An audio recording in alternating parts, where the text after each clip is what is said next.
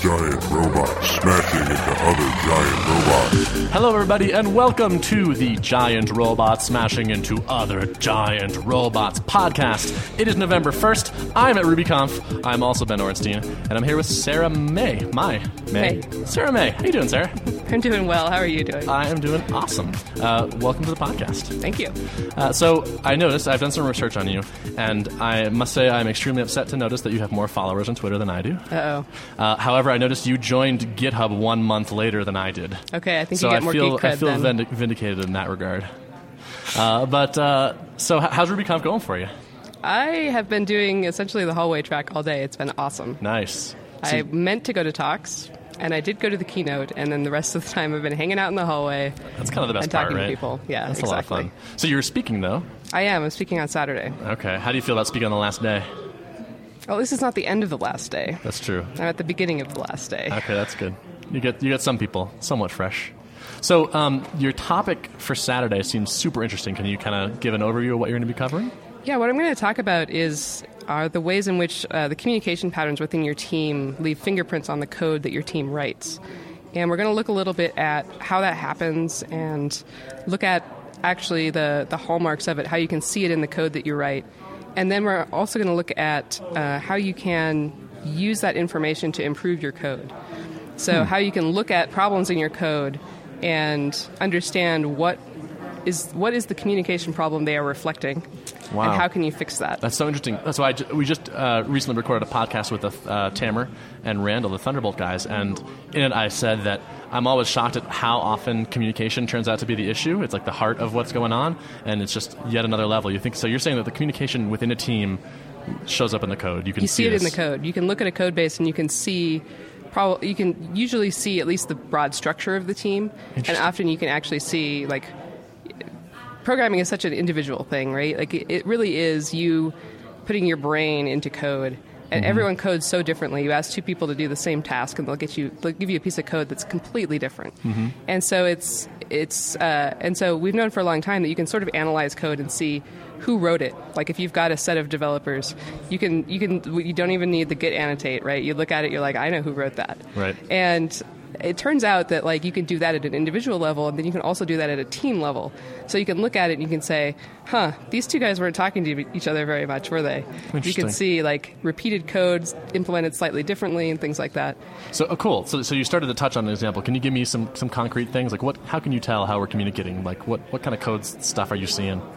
Well, one of the examples that I think is interesting is that I had a piece of code that I ran into in a Rails model that had where they were including the URL helpers in order to add a URL field to their as.json method. And there's two interesting things that I learned from that. One is that we had presenters for some of the other models in the system that I had introduced, and what I discovered was there's a knowledge silo that I did not realize. So that knowledge had not made it out of my head into the rest of the team adequately. Right. The other thing I discovered is that these were the developers who wrote that code were new to Rails. And when they were learning, one of the things I told them was fat models, skinny controllers, right? Right. So what I learned from that is there's a shelf life to that saying, basically. That like they had taken that to heart. Good for them. They didn't do it in the controller, right? But that they were ready for the more nuanced version of that saying, which is basically skinny controllers and models that just have persistent stuff and put everything else in a separate class, right? Which is like harder to say. Right. So, when they were first learning, it was much more appropriate to just give them the shorthand version. But so what I learned is that like the developers I was working with had reached a point at which they were ready to hear something more nuanced, and I needed to update them, basically. Right, and that's an indication that communication hadn't taken place yet. Right. Interesting. Right. And it's a reflection that at one point they were the communication to them was shove it in a model and you'll be good to go. Yep. It's interesting the way that the double edges of rules of thumb, right? Like it is interesting. And it's funny because I go through this process as I'll read like another blog post or like a new book or something, and I'm like, oh my God, tell, don't ask. This is so awesome. My code is going to be so good. I'm going to do this everywhere all the time. And then you realize, well, it's actually not good in these places, except these places. Like you learn the exceptions and the nuances, and like I keep. There's no silver bullet. That's like the most cliche way to say it, but like you keep realizing that like there are no hard and fast rules in software development. Like you've got to just keep diving down into like different levels of nuance and experience. Yeah, I find that people that are fairly new to Rails usually over dry things, for example. So one of my coworkers says, make it dry but not so dry that it chafes, which I think is a really interesting way of putting it. But there are situations in which repeating yourself is perfectly appropriate and probably the best thing to do. Like what? Well, for example, when you're writing tests, the main reason that you're writing tests in many cases is that you want to, it's a form of documentation for other developers. And so if you move out too much information about what you're doing just because it's repeated a few times, sometimes makes them harder to understand by just looking at them the first time. So one of the goals for a test is to look at it and understand exactly what it is saying it's doing, and to look at the test itself and to be able to say, oh yeah, that's what it's doing, I can see that. So is the non-dry part of the test the setup then for the test? Is that what you're saying? Not the setup, but often I think the setup, putting stuff in, I'm not opposed to putting things in before blocks, for example, but a lot of times people will do things like they'll take a particular test that's run on a couple of different things and sort of meta-program it. So they'll put these things in an array, right? And then you'll sort of write a test for each thing. Yeah. But that makes it really hard to parse if you're sitting there looking at it and trying to actually understand what's going on, especially when they break. And so I feel like that's probably too dry, because at that point you want to repeat it so that people can actually understand it when they open the file. Right. So you're saying sometimes you could sacrifice readability for dryness, and that sometimes is not a good trade-off. Right. Right. Exactly. Yep. And that's a great example of the nuance of the rule. Like, yes, dry is almost always a good idea. Almost always. Until it's not. Right. Until there's a concern that makes it, that's worth more. Right. Yep. Interesting. So what else take us down your talk a little bit more. Like, what are you going to be showing examples? Like, what will this talk look like? Yeah, I'm going to show some examples. I'm going to actually go through a little bit of academic research, which is interesting in this area. People have been thinking about this for a really long time. There's a law from 1968 called Conway's Law, which says that any organization that builds a system will build a copy of its communication structure. And so that we've known that for a long time, sort of at the architectural level, that's really obvious. You can look at, for example, I worked on a project once where the philosophy of hiring developers was you hire really smart people from top schools, then you let them do whatever they want. Mm-hmm. And so they had 8 developers. And their app, it turns out, was a service-oriented architecture with 8 services. And it reflected the fact that they really hired people that liked to work by themselves, that didn't like to talk to other people, that didn't, for whatever reason, those are the people that had made it through their screening process. Yeah. And it was a really dramatic illustration of that principle. So at the architectural level, it's really obvious to see, but the interesting thing about it is that it still applies even at sort of smaller levels within your code. So it applies even within individual classes, within the sort of the pieces of design that we do every day. We don't set up an architecture for an app every day, but every day we're making little decisions about where does this code go? Where does that code go? Should I leave this in the model, or should I put it out into another object? And so those decisions also contain sort of representations of your communication structure, but they're a little more subtle and harder to see, because when you're looking at the architecture level, it's really clear where team boundaries and communication boundaries line up, right? And so then module boundaries line up with those. Right. But it's a little harder to see when everyone's working on the same code base. But it's actually more useful at that level than it is at the architectural level, because how many people are going to become a CTO and set up a team of people and sort of establish a set of communication protocols? But, everyone works on a team, right? Everyone works on a team in a shared code base. And if you're in that situation, there's still a lot of stuff you can do to affect how the communication, to improve the communication within your team, which will actually, it turns out, improve the quality of the code that you're writing. So it's funny you say that, because one of the things that I think has improved my coding abilities most in the last year, probably in my career period, has been these developer discussions that we started doing at Thoughtbot on Fridays. Interesting. Which is where a group of us get together, or pretty much all the developers get in a room, and we discuss some particular topic or some particular piece of code, and it's just sort of like a big knowledge transfer. And like that communication of like different ideas has just had huge impact on the code I write at the end of the day. So I can totally buy what you're saying, which is like if a team is sharing these thoughts and these ideas, like the code is going to start to look probably more consistent, right? Right. Like we all know about this pattern and we all know about this smell, and so the pattern shows up and the smell doesn't.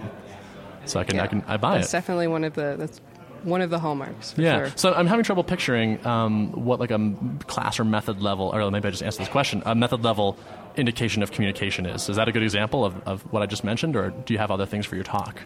The example I spend the most time on is the one that I already told you about with the controller method. But one of the things that I've noticed in some of my other projects is that a lot of times we'll take over or we'll come onto a project that's been going for a while, and we will notice that there's a ton of stuff in the view helpers. And on one of the projects where this was the case, we had a senior developer who was one of his rules, and he was the senior developer. Mm-hmm. One of his rules is lib is not to become a junk drawer.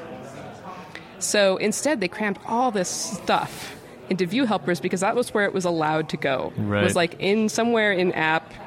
It could go somewhere in app. It could not go in the lib directory. Mm-hmm. So stuff that probably should have been down there was sort of mushed into these view helpers because that was the appropriate place to put it. And so there's some breakdown there, right?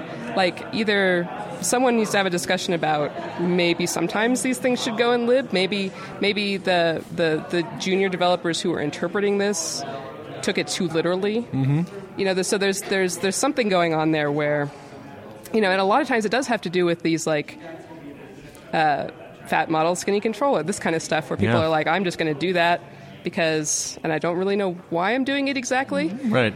But I'm just going to keep doing it. It's the appeal of the rule of thumb. It's simple. Yeah. I understand it, therefore let me follow it. Right. And some guy on the internet said it's a good idea. Right. So is this the first time you've given this talk? I've done it for my coworkers, but this is the first time I'm doing it in public. Cool. How you feeling about it? I think it's going to be good. I'm excited to do it. It's a topic that I have been thinking about for a long time and sort of crystallized for me a few months ago when I wrote the abstract for the CFP. Mm-hmm. And it was interesting because I submitted 2 talks. There was one that was really well organized where I had already figured out what I was going to talk about, and I was very specific in the abstract about what I was going to talk about, and then there was this one.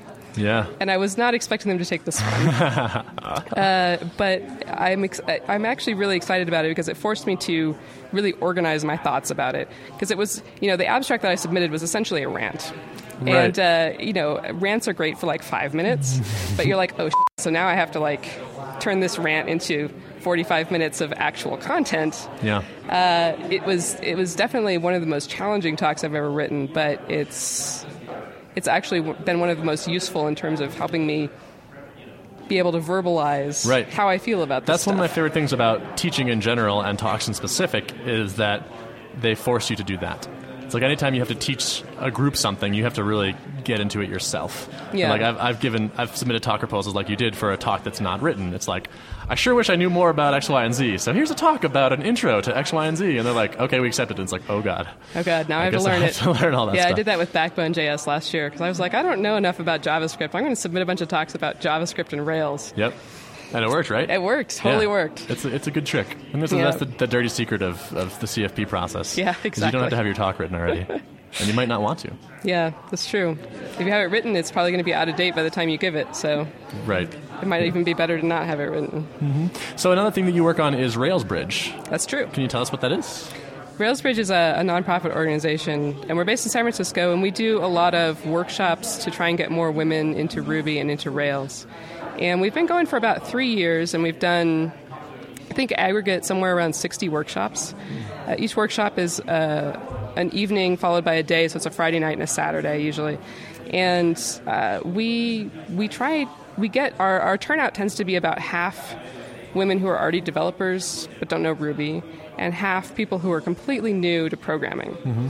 which is an interesting challenge. I mean, what you were Yeah, saying earlier that's about learning something really well when you have to teach it. Well, I mean, if you ever have to explain to someone what a variable is, Right. that's actually pretty challenging. Like, Right. what is a variable? It's a cubby where you put stuff. It's The thing that varies. it's a thing that varies, right? And so through the process of RailsBridge, actually, I've learned a lot more about Ruby and about Rails than I knew before, even though I felt going into these projects that I probably know a decent amount about this stuff. I certainly know more than the people that are in my class, but every time I teach the class, I learn something random and weird. And we build the same Rails app every time. And every time I do it, I learn something new. Like I learned, Cucumber doesn't work on this particular version of OS X, or I need to, so there's always something that I learn at every single one. And even if it's just, I learned that some people don't think the way I do about data types, or they don't understand why you would want to add two numbers together, which is a really, you're like, I mean, that's Right. very logical, right? What's the philosophical underpinnings of the addition? What is it all for? Right. Why are we adding? Why not subtracting? Yeah. So do you have any sense that these workshops are working?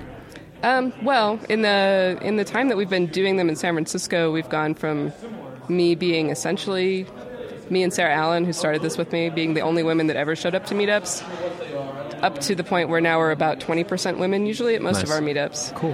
And these are all alums of your program? A lot of them are, yeah. And we have a few. We haven't done a whole lot of sort of analysis of how many people go on to get jobs and how many people just decide it's not for them. But we have anecdotal success stories of people coming in and being like, hey, this is awesome. I'm going to now do an open source project so I can get some more experience, and then becoming a developer, like actually getting a job. And, it's a good time to try and get a job as a Rails developer, as you might know. And so, we do see a lot of companies that are open to hiring someone who's fairly junior. And especially because a lot of the clients that Pivotal works with, which is where I work, they do the Pivotal process even after they leave. So they're even more open to, especially because of the pair programming component, which is a great way to teach and a great way to learn. They're also usually open to hiring junior people. So it's been really interesting. And the other interesting effect that I did not anticipate is that there's been a lot of other projects that were sort of inspired by RailsBridge and then went off in a completely different direction. Like there's an organization called Rails Girls, which is very similar, but their approach is different. They rather than being sort of classroom style, they break up into groups and build their own applications together, which is just a different way that people can learn. And I think that a lot of these are complementary techniques for learning. Some people respond really well to a classroom. Some people respond really well to, okay, let's just do it. Let's just make something. And there's also there's an organization called Black Girls Code, which is came from an alumni of Ruba of a RailsBridge workshop. And then there's also been a bunch of these types of things started in other languages. Like there's PyLadies, there's a Confident Coding, which is the same idea but in JavaScript, and so that's been really awesome. I think that I actually think that the more of these there are and the more different approaches we have to this, the more successful we'll be. Yeah. So I don't feel like they're copying us or anything like that. I think that having different organizations do things slightly differently is just going to be better for everybody. Sure, totally. So you work for Pivotal. I do. How do you like pairing all the time? At first, it was super exhausting. Yeah. I think I don't actually remember a lot about the first 3 months that I worked at Pivotal because I was tired a lot. Yeah. I was really tired. I had done a little bit of pair programming before, but not that much. Certainly not all day. Certainly not 8 hours. Yeah. For 5 days a week. But it's an interesting thing. It definitely made me a better communicator in general, not just to tech people, but to non-tech people. I noticed I went to an alumni event for my school a few months after I joined Pivotal, and I could suddenly make small talk with everyone there, which I had never been able to do before. It's full of quasi-awkward people and people who do some things that I have no idea what they do, like law and medicine and things like this. And I was suddenly able to like ask them questions about what they do, and you know, and I never thought I was that type of person because I was not that awesome at it when I was a kid, and everyone told me, oh, well, maybe you should go into the sciences, you know. I was never one of these people that like, I want to work with people. That was never me. Yeah. And but it turns out you can learn that. It's a skill. You practice, you get better. Yeah. It's not like a talent that you have or you don't have. Yeah. And being close proximity lets you practice that. Right. And so talking 8 hours a day helps you learn how to talk. Right. Go figure. So when you're writing code on your own for like your own projects or whatever, do you miss the pair, or do you feel liberated? I sometimes miss it because I just get so used to explaining what I'm doing and getting feedback on that sometimes I'll just sit there and explain it to like the absent person sitting next to me or to the couch cushion next to me. Yeah. I think I probably look kind of crazy when I do that, but hey, whatever oh helps. well. Cool. But I do like, you know, this is definitely a place for just doing random stuff at a hack night or something along those lines where you're just like, I'm just going to do all the stuff I'm not supposed to do. Totally. Yeah. So helps you remember why you don't do it. right. Yeah. That's true. So you guys got acquired by EMC We not did, too long that's ago. true. Yeah. How has that gone for you personally? You know, not a whole lot has changed, at least in the San Francisco office. So my big fear when we were acquired was that they would make us use Outlook. That's a legitimate fear. But that has not happened. Mm-hmm. In fact, I believe it was written into the contract that they were not allowed to make us use Outlook. Wow. So they've pretty much left us alone. The goal of the acquisition, as far as EMC was concerned, was to have in their portfolio of, they have dozens of companies they own, to have a company that works with startups, because they have a consulting wing that does mostly sort of back office IT for large corporations. And they wanted to have the consulting company that does sort of the agile thing with startups in their portfolio. And the interesting thing about it is that they would like to learn some of those techniques themselves. But, you know, large companies have a hard time adopting that kind of stuff. And so they want us to keep working with startups so that we can sort of stay on the cutting edge of that type of stuff, especially the process stuff. But they would also like us eventually, I think, in very, very long term, to help them figure out how to move that process into their organization, because they have like 40,000 people. It's a huge company. Yeah. And a lot of those are developers. Like, it's a very technical company. Mm-hmm. So the only outward appearance of that so far, though, is that we've gotten our client base has shifted a little bit. I feel like we're getting more projects from larger companies that are EMC introductions. But it's been interesting for us because since we've mostly worked on startups, we still have a lot of startups in the office and we still do a lot of those projects. But it's interesting to go back and forth between those different types of projects. Yeah. Because they are so different. The problems are different. You know, the problems when you're in a larger company trying to do this kind of process is mostly about winning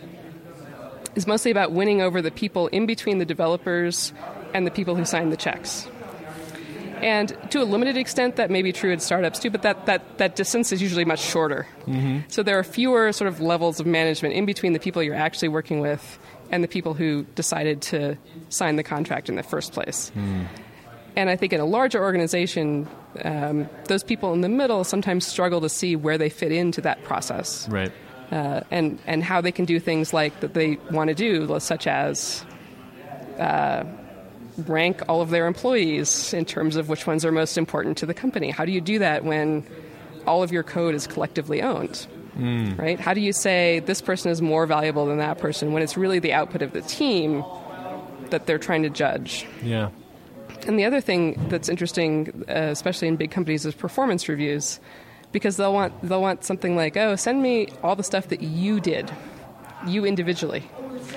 And they don't want to hear things like, well, I helped do this or I did that. But if you're pair programming the whole time, there's not a whole lot that you individually are doing necessarily. Right, totally. And so it's hard to figure out how to fit the process into those existing models of hierarchy and development organizations in a larger context. I think that's still an open question. Like, I'm not sure that anyone's figured out what the right way to do that is. Sure. Yeah, it's interesting. I had a note here to ask you about what it's like to work at a bigger company, but it sounds like you don't. Not really. Yeah. We have some clients that are bigger companies, but Yeah. for the most part, it feels pretty much the same. I mean, Yeah, you also said us and them, so Yeah. that might be indicative. Well, you can of- tell when the EMC people show up and you can tell that someone told them dress real casual because they show up with a sport coat instead of a suit. Right? So, yeah, you can tell when the group of them get off the elevator. Interesting. Do you still give Ruby workshops other than the Rails Bridge? Are you still teaching people Ruby outside that? I've done a little bit. I've done some kids programming stuff here and there. I actually did, this was actually maybe last year's Go Garuko. We did a kids Ruby workshop. My daughter, who is 6, came, and she was in first grade at the time, and she was not quite fluently reading yet. And but she actually really enjoyed it. She liked Kids Ruby a lot, and she enjoyed, like, she got the concept of loops. She could, like, print something out 10 times if she put it on.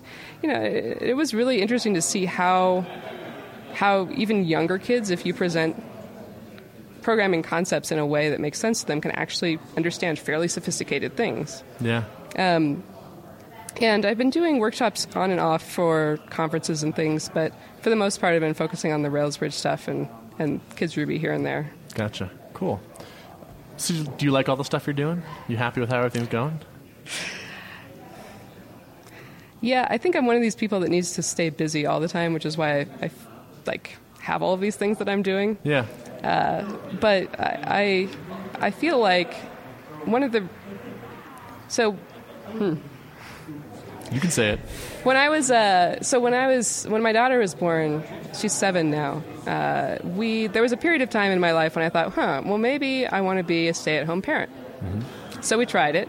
It took me about 6 months to admit to myself that I absolutely hated it. And at that point, and then it took me another 6 months to, like, find good enough childcare where I felt like I could look for a job. And I'd been a Java programmer, but I found that no one would interview me with, like, this 18-month-ish gap in my resume. Like, I hadn't done any, the last job on my resume, the most recent job was 18 months ago. And it was amazing. Like, it was really amazing. And I finally decided, okay, well, maybe I need to do some more of this, like, networking stuff I've heard about. So I joined a bunch of mailing lists. One of the mailing lists I joined was a Women in Tech group called Sisters, which is run by the Anita Borg Institute. And a woman on there had posted something saying, well, I've got this ticket to a Ruby conference that I can't go to, and I need some Java work done. So if someone could come in and help me with this Java stuff, you can have my ticket to this conference. And it turns out that was the first RailsConf in 2006. Wow. So I got a ticket to the first RailsConf. I bought a Ruby book so I could read it on the plane on the way there, so I would at least have some idea of what I was talking about when I got there. Yeah.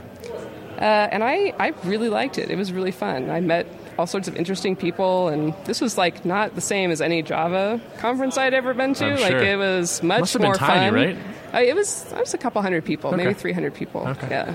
And it was really fun, and I came back and I finished up this Java work, and then she hired me to do Rails stuff, and then I got another job when they ran out of money. I went and got another job, and then, so I got back into the tech industry basically because someone took a chance on me, even with this gap in my resume, that I could do the job.